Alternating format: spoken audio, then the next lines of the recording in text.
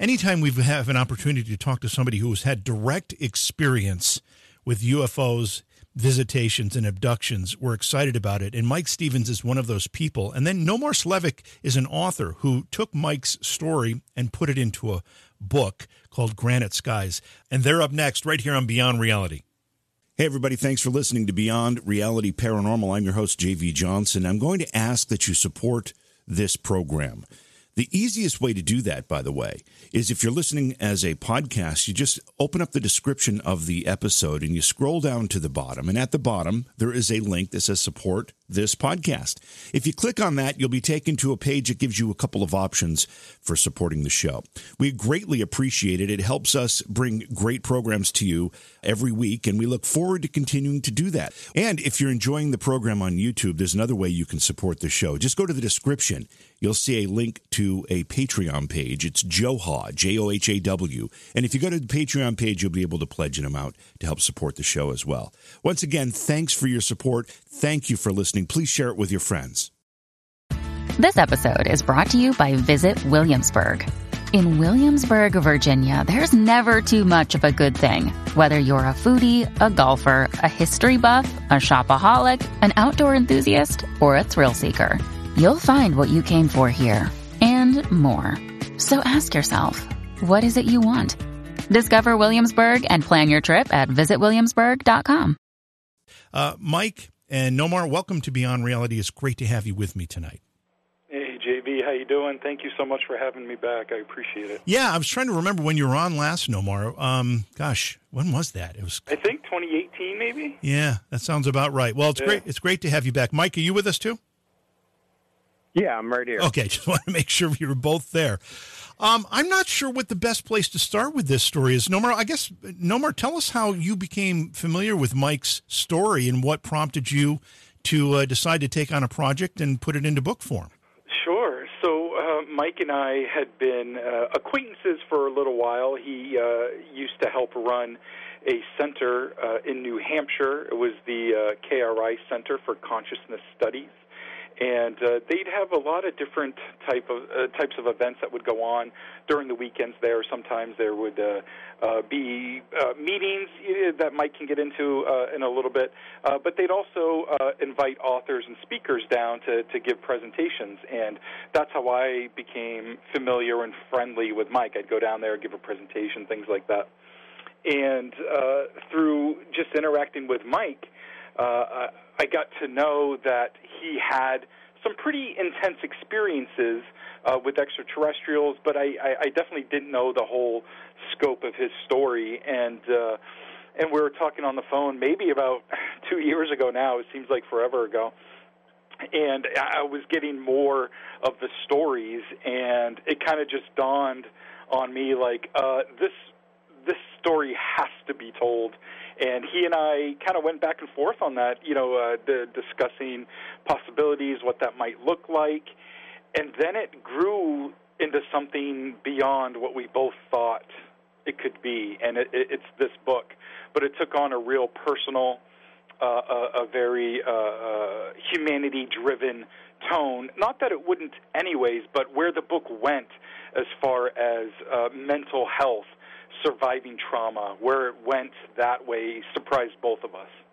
Before we get to Mike's story here, what were your notions of whether it's just UFOs or abductions or even ET encounters prior to hearing Mike's story? Did you have any did you believe, did you disbelieve, did you not really give it any consideration?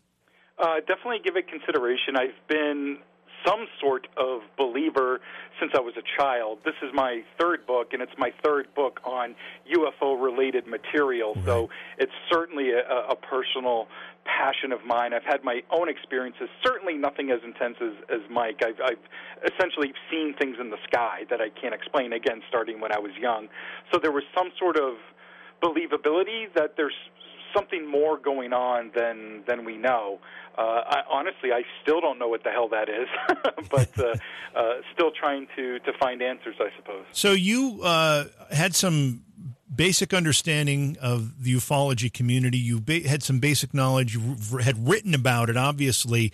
But then when you heard Mike's story, you said, this has to be told. So that says something about Mike's story.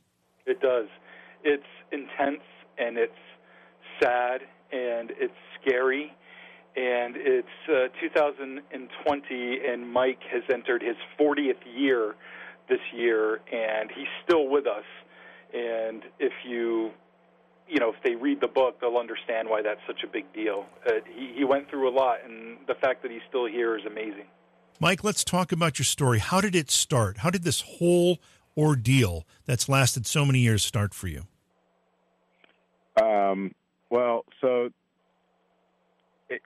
This was one of the biggest things I struggled with, trying to do lectures or talk to other people with about this sort of stuff, that when Nomar said he wanted to take this on, I looked at him and was like, you're putting a lot on your plate. How are you going to tell a story that has no beginning and no end?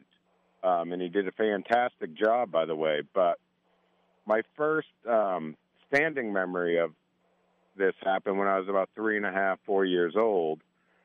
At my grandmother's house. There was some type of family function going on because the whole extended family was there, aunts, uncles, and, the whole jazz. And the way my grandmother's house was set up, you had to walk through the dining room to get, you walked in through the kitchen, but then you had to walk in through the dining room to get to the living room, the bathroom, the bedroom, like any other spot in the house. Okay.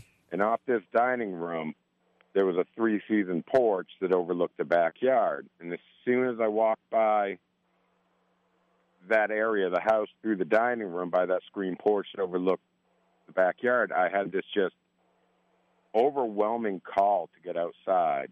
I don't remember how I got outside, but I found myself standing in the driveway next to my cousin. My cousin's only 6 months older than I am, so the odds that one of us made it out of the house at that age undetected, is a miracle in itself. Right. The fact that both of us are standing there is, an entirely different story. So we were both standing in the driveway. We didn't really know why or what, and the next thing we knew, the woods behind my grandmother's house started glowing red, they were backlit with this reddish glow, and then slowly the glow came up, and once it made it above the tree line, you could see this object that had the classic. I don't think we could tell at this point, but we could just see an object, and then it slowly started floating towards us in the driveway. As it got closer, we could see, a shape to it, and it had this, what I'd call a classic saucer-type shape, a little dome on the bottom, a little dome on the top, and that sort of thing. And this thing kind of floated across the lawn and parked itself. When I say parked, I mean stopped, hovered. It didn't land on the ground. Next to this tree that used to be at the end of my grandmother's driveway. It sat there for a while, and you could see this pattern of lights going around the center of the object. And there were, whites and soft yellows and this sort of thing. And they were strobing around in a pattern. And then all of a sudden, the air changed. You could feel, a thickness in the air, and this really heavy, intense feeling of, being watched. But it was a little different from, when somebody was looking at you. It was kind of more almost internal. And then all of a sudden, this row of lights around the center of the object changed in intensity and color and started flashing a lot faster with a lot more brighter oranges and red lights in it. And as this was happening, a set of lights went off inside the object, almost like when you open a car door at night, some sort of interior light almost dinged on, with a soft yellow, and when that happened, it revealed a soft yellow light that showed us humanoid figures, but not that you could make out any details. All we really saw was shadows of shoulders and head. You couldn't really make out any features. Mm-hmm. Then in my standing memory, there was a blank. And the next thing I know, this object is at the other end of the driveway. It's hovering above a telephone pole for a minute, kind of sits there for a second, and then just shoots off up and into a dot, and then you can't see it in like the blink of an eye. And that was my first experience. So I have some questions about that. You may have mentioned it in the detail that you just gave us, but did you give us a sense of size, a sense of scale of how large this? No, I don't think I did. In my best estimate, it was probably about 40 feet wide and then half as tall, so maybe like 20 feet tall, 40 feet wide. That's considerable. That's big. How long did the whole episode take from what you can tell? And you may not have a great sense of that, given the fact that you were probably somewhat mesmerized, but how long do you think that took? Yeah, it was one of those things where it felt like it was a really long time. I wouldn't put it at more than 10 minutes. I mean, even 10 minutes is a long time. That's a long time, especially as kids. Does your cousin recall the same details? Well, so what happened was we'd always grown up just with this surface conversation about, hey, remember the UFO we saw when we were kids? Yeah, and kind of left it at that. We never really talked about it. I was in like my mid-20s when I had a hypnosis session to kind of see what happened in that little middle blank. So it was around that time in my life I was really just starting to come to terms with all the things that had happened to me. And I said, I'm going to call her and see what she remembers. So I called her up and I was like, do you remember that UFO we saw as kids?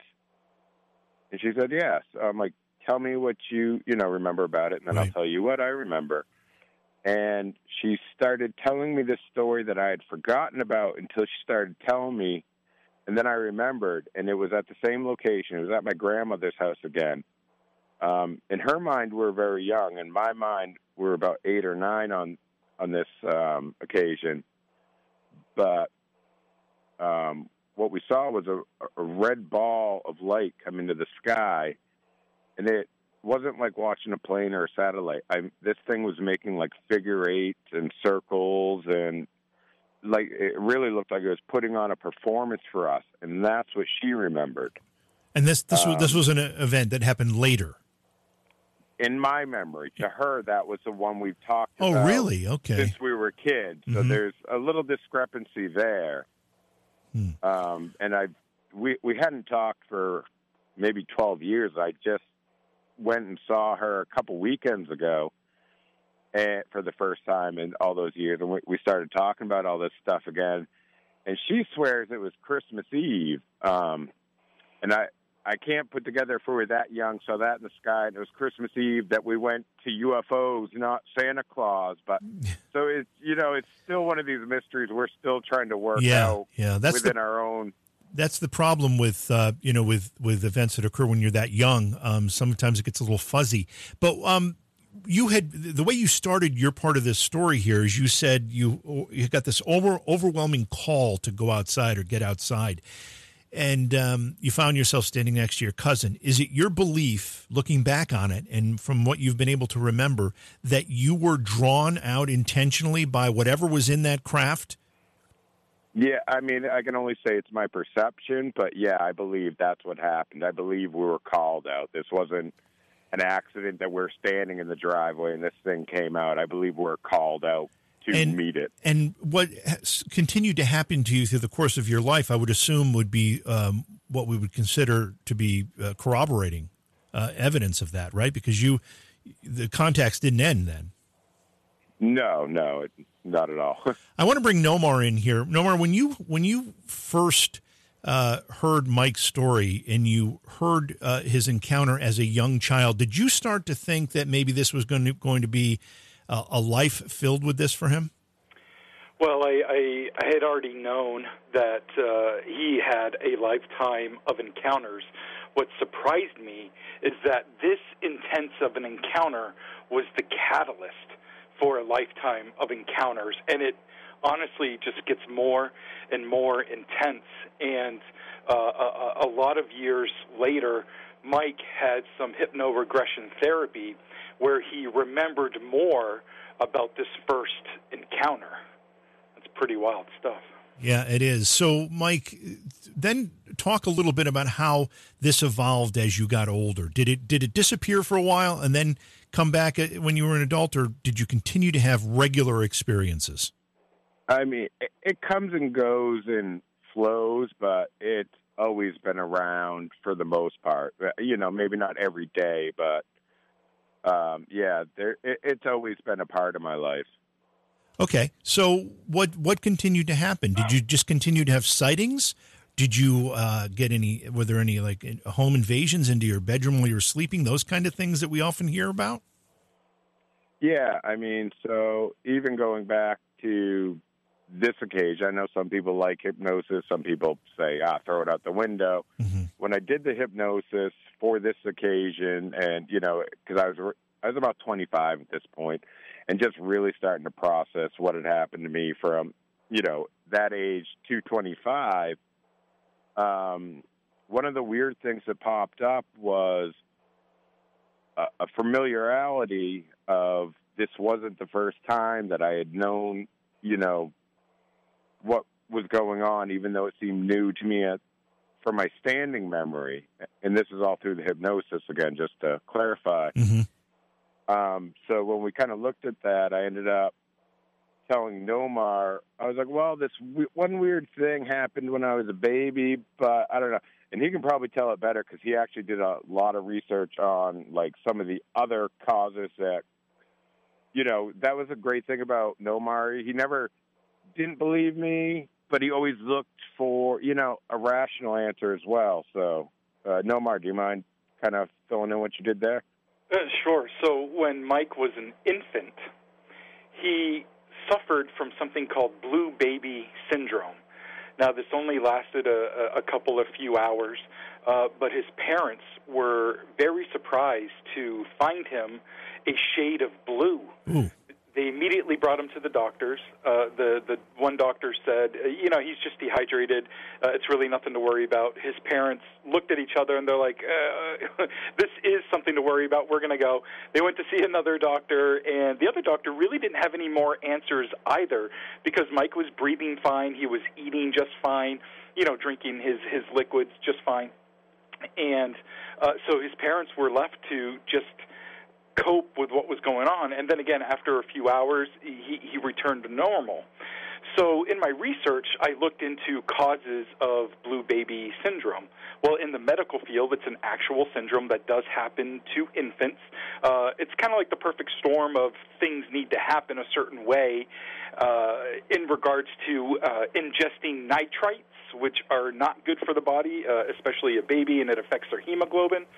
And it also depends on where you live in the country where that can happen. And where Mike lived, there was not a high probability of that happening, but it is possible. On the other side, the extraterrestrial side, there are thousands of reports of blue aliens, blue toddlers, and blue infants. Yeah. In regards to alien species. And, you know, so that then brings up, is there some sort of hybrid thing going on? And I know that kind of gets far-fetched, and yeah, believe me, I'm right there with you, and so is Mike, too. We're not strangers to how weird this sounds, but we are open to any possibility. But in the book, it is important for me and Mike to present both sides, and ultimately it's up to the reader. But no more. I'm trying to decide where you fall on this. Do you believe that Mike is the I don't know what the word is. I was going to say victim, but maybe it's not victim. Product of. Is there something hybrid about Mike? In my opinion, no. I don't think Mike is a hybrid, but that's just an opinion now that could change 2 weeks from now. Let me ask Mike the same question. Mike, do you think that you are a product of some hybridization? As a physical body, no. Okay. If you start getting down to the spiritual stuff, could it be the starseed? Like, all this happened because I was supposed to be here and do what I'm doing? Yeah, maybe, but I don't know. I can't, like, stamp that with a rubber stamp and say, yeah, that's an absolute. Okay. All right. So, Nomar, I interrupted you. I'm sorry. Right. Continue where you were. I guess I kind of lost my train of thought there. But I am a believer in Mike's story. I am a believer of extraterrestrials. I do not claim to know what they are. Even the term UFO I struggle with because it's become synonymous with extraterrestrial, when in fact, and the way I look at it is something seemingly unidentifiable. It could be identified if we're given more information, or it could not, and that's where it gets interesting, and that's where I like to poke my head into. But I am a believer of extraterrestrials, and I do believe Mike's story. I've sat in a room with him many different times, but specifically regarding this book for like 4 hours at a time, and I'm seeing his body language. I'm hearing the tone in his voice. And if he is just making this up, he's an amazing actor. But just even knowing Mike on a personal level, like, you can't help but to believe him. If you meet this man, you'll believe him.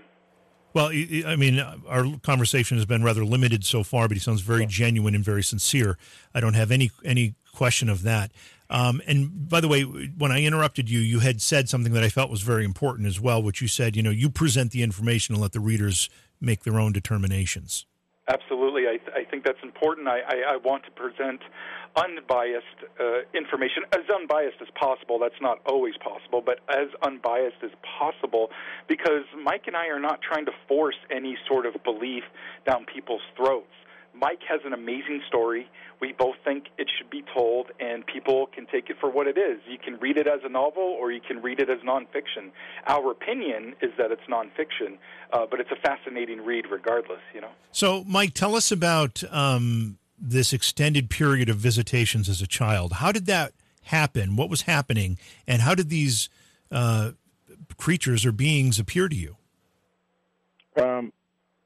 It's one of those weird things. So when we did the book, I was 40 years, later, right. 37-ish, years later, Sure. I was about 40 years old. And we told the book, as best we could on a timeline schedule, chronologically, that it's not how it worked for me. It's not how it works for a lot of experiences. We don't go...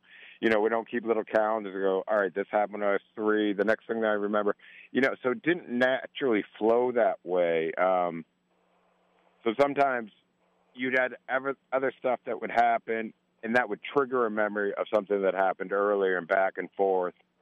But I'm just trying to explain that. But to answer your question, so chronologically, the next really thing that happened, I didn't really notice anything was weird with any of this stuff until I got to about school age, where you realize all of a sudden, you don't talk about this stuff. But I had already developed a lot of social anxieties that, my grandmother, who was very close to us, it's not like she lived across the country and we only saw her once a year or something.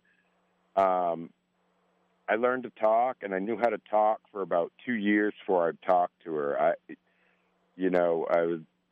We're middle-class people, regular people. Mm-hmm. My parents both worked. Sometimes we'd have to go to babysitters, and we live out in rural New England, and we don't have street lights every 2 seconds. So there's a lot of dark roads. And I can remember as a kid having to sit backwards in the car at night, like coming home from the babysitter, just because when we'd go under a street light, I would have what we'd now call an anxiety attack. I didn't know that's what it was called then. If I saw this bright light from above in the dark come at me, but I could deal better with it, if I saw it leaving.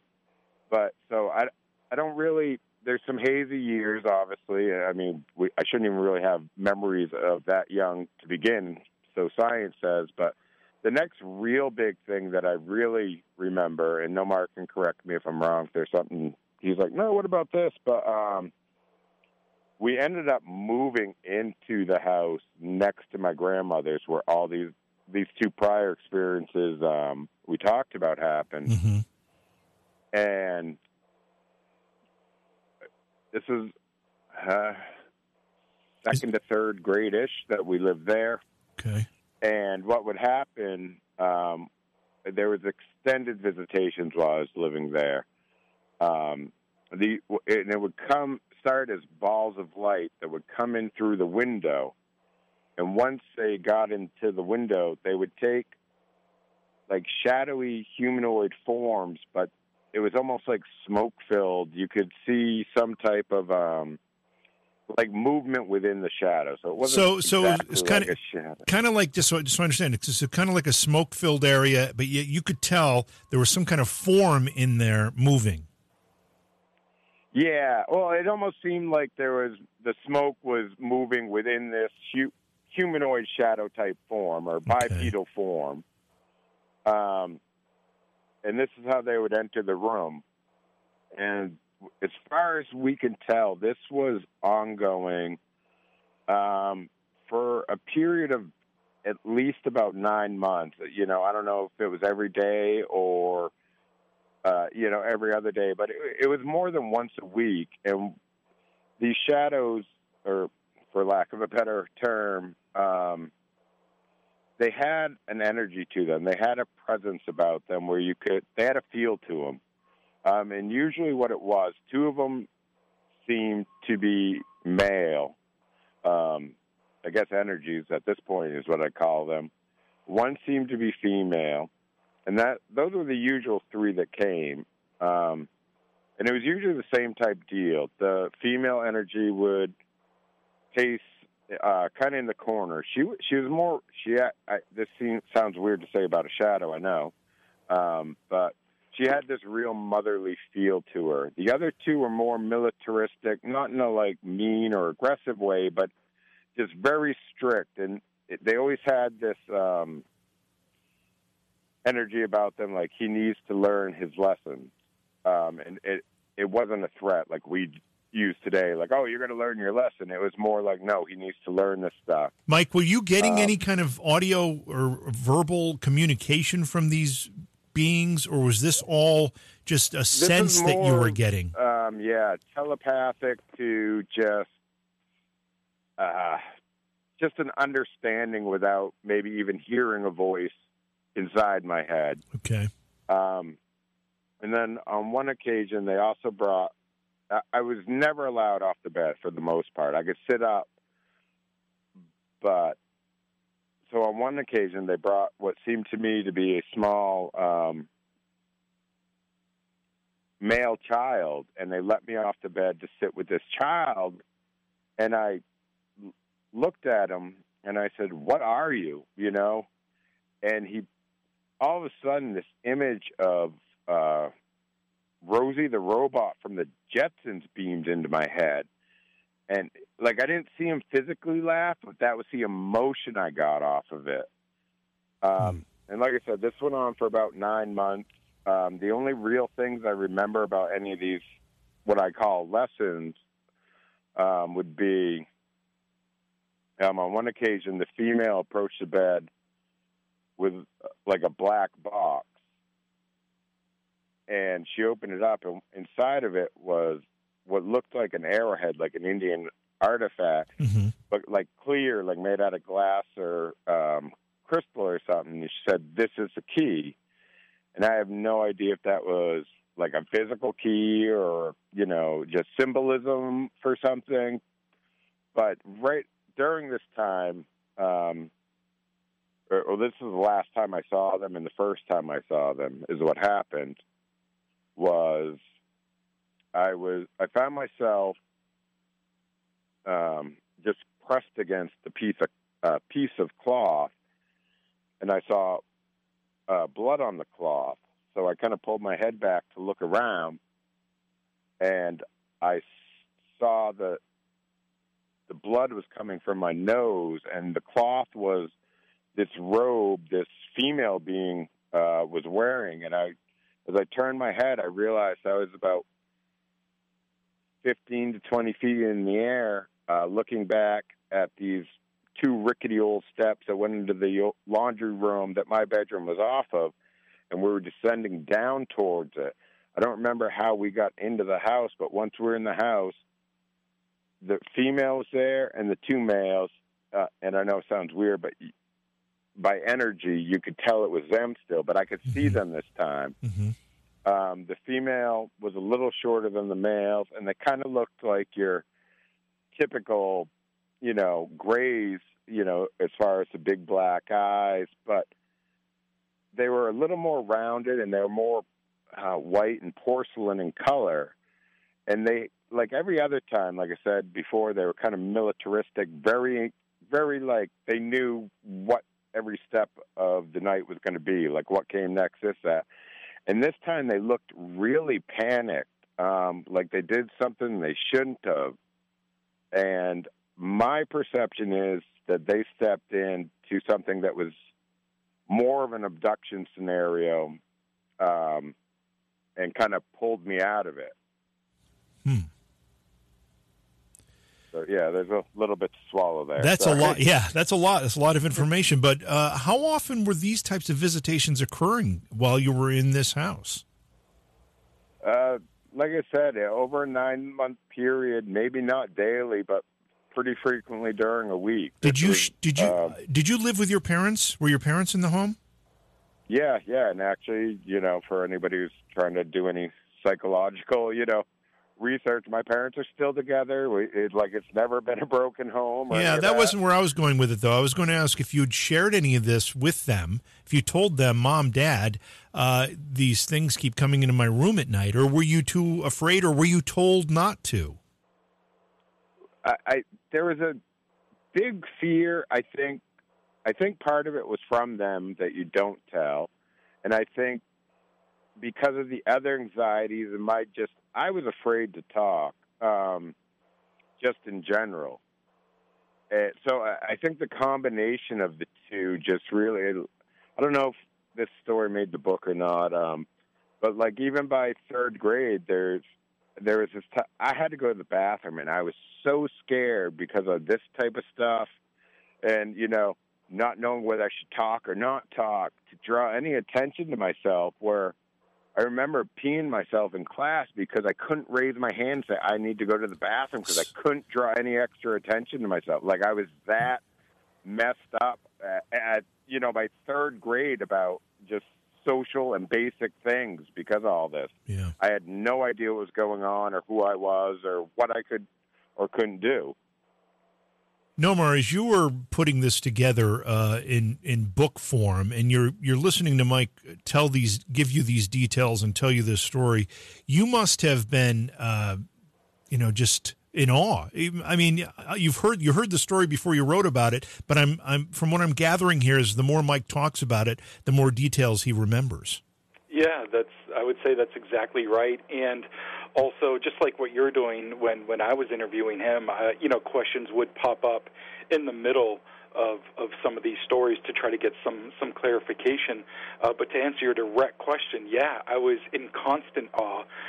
Sometimes when I was interviewing him, I would get lost in my own thought, wow, what would I be doing in this situation? Or sometimes I visualized myself there, and I don't know if that was like a bond building between us or what. I'm just thankful that I was also recording it on audio, so I didn't miss any details. Yeah. But yeah, I was in awe the entire time. We talked a few times about it, and every time, even hearing it now, I'm like, geez, I can't believe someone lived through this, Mike, as always happens when we have a story that has this much depth and this much information, we find ourselves getting short at a time, and I don't want to run out of time before we, get the whole story here.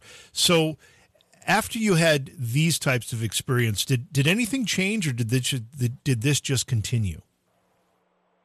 No, I think things changed over the years, and whether it was they changed it or my perception of what was happening changed. But as I was younger, everything seemed a lot more physical. There were more physical abductions. And there's even the next story is kind of it's almost not really the catalyst for it because there were more physical stuff after that, but where I started to notice, like, I watched an event happen, as I'm standing there in scene with it, going, this isn't right. You know, I didn't know what a screen memory was at the time, but even at the time, I'm like, I'm watching something that isn't real. Like, I'm watching a movie, but this isn't happening type of scenario. So let's advance the story here a little bit. You what you just told us. I think you said you were third or fourth grade when those types of visitations were occurring. You're getting older, obviously, and what happens next? Well, so we moved out of that house and we moved up to Farmington, New Hampshire, and so just because we're short on time, even though it's one of Nomar's favorite things, but it's in the book, the little diggers in the backyard. Me and my brother shared a room, and we were on the second floor, and we used to have this big, ugly chalkware lamp that weighed like 300 pounds, but it sat on a bookcase right next to the window, and we would sit there and do dumb stuff like boys do, and we'd just melt crayons on it for something to do. And I was standing there doing that one night, and as I'm doing that, this giant face appears in the window. This is a face of, again, you know, your archetype gray alien, but it has more of a bluish purple hue to its face. And it takes up the whole window on the second floor. And as I'm staring at this face in the window, a blue jay comes crashing through the face, smashes into the window, and like terrifies me for life. I am not a small guy, and I am terrified of small birds now. the bird. So the face itself was not a solid form. Is that what you're saying? Yeah, it seems to be a projection because I don't think it could be on a second floor window taking up a whole window and nobody noticing. No, I don't think it was. And the blue jay obviously didn't notice it either. Right. So you think it was projected there? Yeah, or, you know, it's one of those things with any of this. You know, Nomar's asked me, he's like, I don't know what to make of that. What do you make of it? How the hell would I know? That's the problem with a lot of this. I mean, I was meant to see it. Yeah. But, like, was it physically there? No. But was it there? Yes. Yeah. Now, that's the problem with a lot of this stuff. I mean, we're being asked to rationalize things that aren't really within our sphere of rationalization. And you're trying to define things and describe things that are literally otherworldly. So therefore, we don't have the right explanations or the right justifications. So I completely understand what you're talking about here. So if we fast forward a little bit here, or a lot of bit, we bring us up to present day. Are you still being contacted? Yeah. What was it? Maybe it was 3 weeks ago, but maybe it's 2. I don't know. Like, this year is a weird time to keep track of days in. But yeah, it is. It was one of these hot days up here in New England. It was like 95. I know some of the country is like, that ain't that hot. But, you know, for us, that's hot. And we had like 80% humidity. It was miserable. And I was out camping, had a shady spot. I'd gotten out there at about 11 in the morning, had everything set up, fire going, kicked back a couple of beers. And I'm just like, all right, I was content. You know, I'm like, this is where I am for the day. And for whatever reason, out of the blue, this is at the base of a mountain. It's not a big mountain. It's like 1,100 feet. It's not really tall. But for whatever reason, around 5 o'clock, I get this notion, calling, whatever you want to call it, that I'm going to pack up camp and I'm going to climb up this mountain. So I do, and then I get up there. I don't see anything. I make this short little, like, Facebook video, like, oh, I'm up here, whatever. And, you know, so, and I only mention that because it puts a timeline where I have something I could look back to and go, okay, that happened at this time. Mm-hmm. I decide I'm going to sit down and have a beer and kind of just stretch out my back. I lay back on this jagged rock, and I'm like, all right, it feels good to just sit here for 5 minutes and lay here for 5 minutes, close my eyes. The next thing I know, I wake up and the sky is visibly darker. And I'm like, what is going on? So I pull out my phone and I'm like, oh, 2 hours have gone by. I'm like, I don't know how I didn't roll off this mountain or how I laid on this rock for 2 hours. That's a little weird. But I need to get my hammock set up here or, quickly, or I'm going to not have a very good night. So I'm running around trying to find, the right set of trees that'll the hammock fits and all this stuff. And as I'm doing that, I see this strobing coming from my backpack. And I'm like, what is going on? And I see it's my headlamp. The problem is my headlamp doesn't have a strobe feature, and you really have to click it hard. You can't jar it by accident to get through all 4 of these features. So I pull it out, I throw it on the rock, I take a quick little video of it that I think in my head I was going to use to bitch about it later, going, I need to either set up camp or get down a mountain in the dark, and this is what my flashlight does. Wasn't really thinking too much about it. Pull the batteries up, put them back in. It works fine. I'm like, all right, good. Finally find a spot to get the hammock set up. And I was so preoccupied, the minute I'm going to clip the last clip for the hammock, I realize I am completely covered in mosquitoes. This is not going to work. So I hike back down the mountain, get back, set up camp where I was, restart everything. Everything's fine. Go back the next night. I look at the video and I'm like, that's a little weird. I show it to 2 people the next day. I had the headlamps still with me. I'm like, look, try to bump it on by accident. What do you think? They're like, yeah, that's kind of weird. But Nomar, I think you should take it away from here because I sent you some videos. And yeah, so Mike sent me the video of his headlamp blinking, and the blinking to me looked like Morse code. And again, his headlamp does not have a blinking feature. And so I Googled a Morse code sheet, and the Morse code spelled out 2 letters, and it was M and S. Mike Stevens. Mike Stevens is his name, and it blew our minds. It gave me goosebumps. Wow. Yeah. Wow. It was really weird, and it's just so weird that headlamp doesn't have a blinking feature. He showed me all 4 features that it has, and there's bright, brighter, and then it goes to a red, and I forget what the 4th one was, but there's no blinking feature. And this is all speculation, obviously, sure. But what's the point of that? Let's say that these ETs are somehow controlling your lamp to Morse code your name. Is it just pranksterish? Is it just to show you that they're there, that they're watching, that they're listening? Yeah, in my opinion, I've gotten to the point where I think they're definitely physical beings. I think there's definitely physical crafts.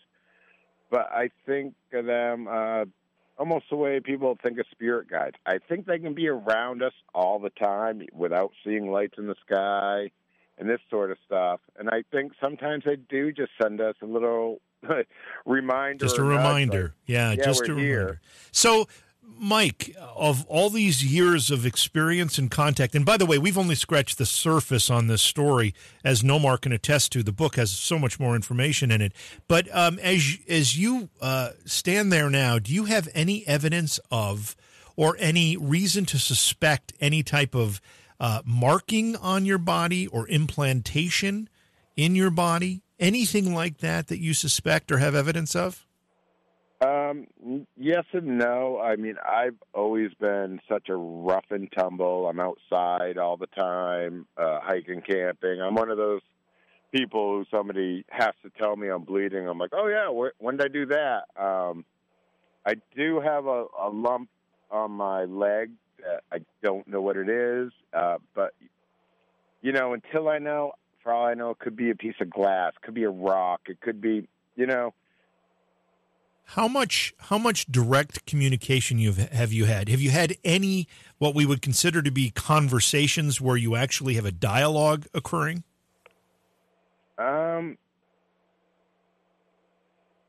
Dialogue's a funny way to look at it. I've had one where I definitely think they sent me a message, and one, like normally when I'm around them, if they're talking to you, like you hear it in your head or telepathic, however you want to say it. On one occasion, I heard one of them talk to another one. They were walking me up the driveway, which had never happened before, but I don't have any real memories of like back and forth conversations. So were you able, obviously you haven't been able to ask these questions, but maybe they gave you the information voluntarily. Were you able to determine what race of extraterrestrials these are and where they're from and what they wanted from you? No, I was fairly stupid to a lot of this for a long time. And maybe stupid is not the right word. I was fairly in denial of this for a long time. Sure. That was one of the things Nomar asked me as we were going through the book when stuff, started happening to my daughter. He's like, well, did you, ever tell them, like, you don't have the right to do this or this or that? And I was like, no, I never thought I had the power to, So, yeah, I've always, this kind of all, it wasn't like so horrible and mean, from the very beginning, but it kind of crushed my soul, my personality. Like, I've always been really shy. I've always been very sheltered around anybody else and always too scared to say two bits. And so, now as you hear other people's stories and what they've done and the communications they've got, I believe them. It was never in my experience or thought process to even ask or know that was a possibility.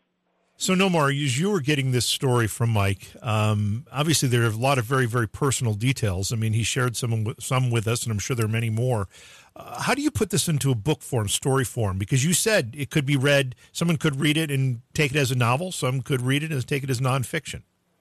Yeah, I think the best way that we felt to present it was chronological. So it starts at infancy and it ends present day, and what he's overcome between those pages is honestly is nothing short of a miracle. But that's how we approach it, was chronological. But it's also interspersed with some of my own inner dialogue that was happening during some of our conversations. I also throw in some stories from New England that also remind me of Mike's stories, just to kind of put everything in context. There's a whole chapter dedicated to other sightings in the state of New Hampshire. Of course, they're famous for the Betty and Barney Hill abduction that happened, and Mike was the sole catalyst to getting the Betty and Barney Hill marker put up. In New Hampshire. He did have some help after that, but he was the one that started everything with that, and that's just amazing. So, but yeah, chronological, and that's the way we decided to go with it. Mike, you made it very clear that this has affected you in very, very many ways. It's affected your personality. You said it crushed your soul. Was sharing this and having Nomar put it together so that your story could be told, was that therapeutic in any way? And have you been able to come to terms with this as your life moves forward? Are you going to be able to handle this as more visitations occur? Yeah, I mean, in a way, a lot of good has come out of it. I'm working with other experiencers now, and I'm helping them, they're helping me. It's really circular in that way. But as far as the book goes, it was like he said at the very beginning, we haven't really touched on. This book went in a direction we didn't expect it was going to. And, when the final product, it was like a lot of experiences when they first open up, you think you can trust somebody, and I don't want anybody to mistake that. Like, I can trust Nomar completely. It's like, have I said too much? What am I going to do? Like, that's out there. Like, my mom's going to read this. My daughter's going to read this. My family's going to read. My friends are going to read this. And a lot of them were there when I was at my lowest and had no idea because I wouldn't tell anybody. Well, it's an amazing story. Yeah, it's an amazing story, and thank you for sharing it. I imagine that as you started talking about this, you probably had a lot of people approaching you who either had similar experiences or were just very, very curious about yours. Does that help you that you now know there are many others that have had similar experiences? Yeah, and I mean, I kind of knew that. I've done the research and that sort of thing, but the response we've got from the book so far is, we kind of started this project like, hey, you've seen a lot. Let's write the book. Let's do this, as an atypical UFO book.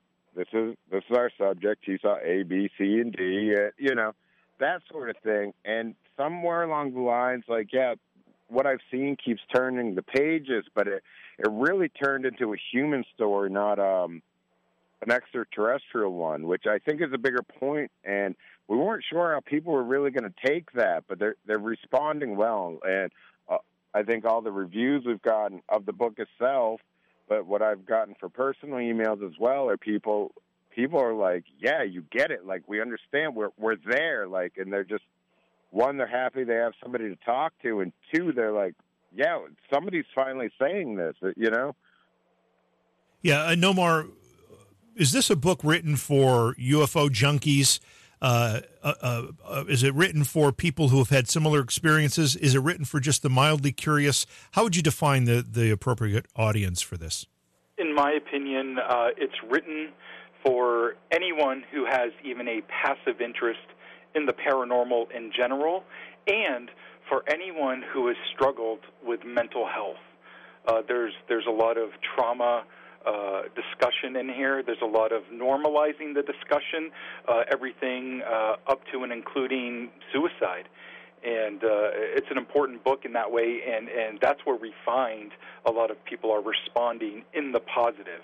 And we treat it very sensitively, and we treat it with kindness and with an open heart, and people are responding to that, and I just think that's great. And it's not out yet, though, but it's coming out soon? No, it's actually out now. It's available on Amazon and Kindle, and also you can get a signed copy at my online store, which is nomarslavic.bigcartel.com.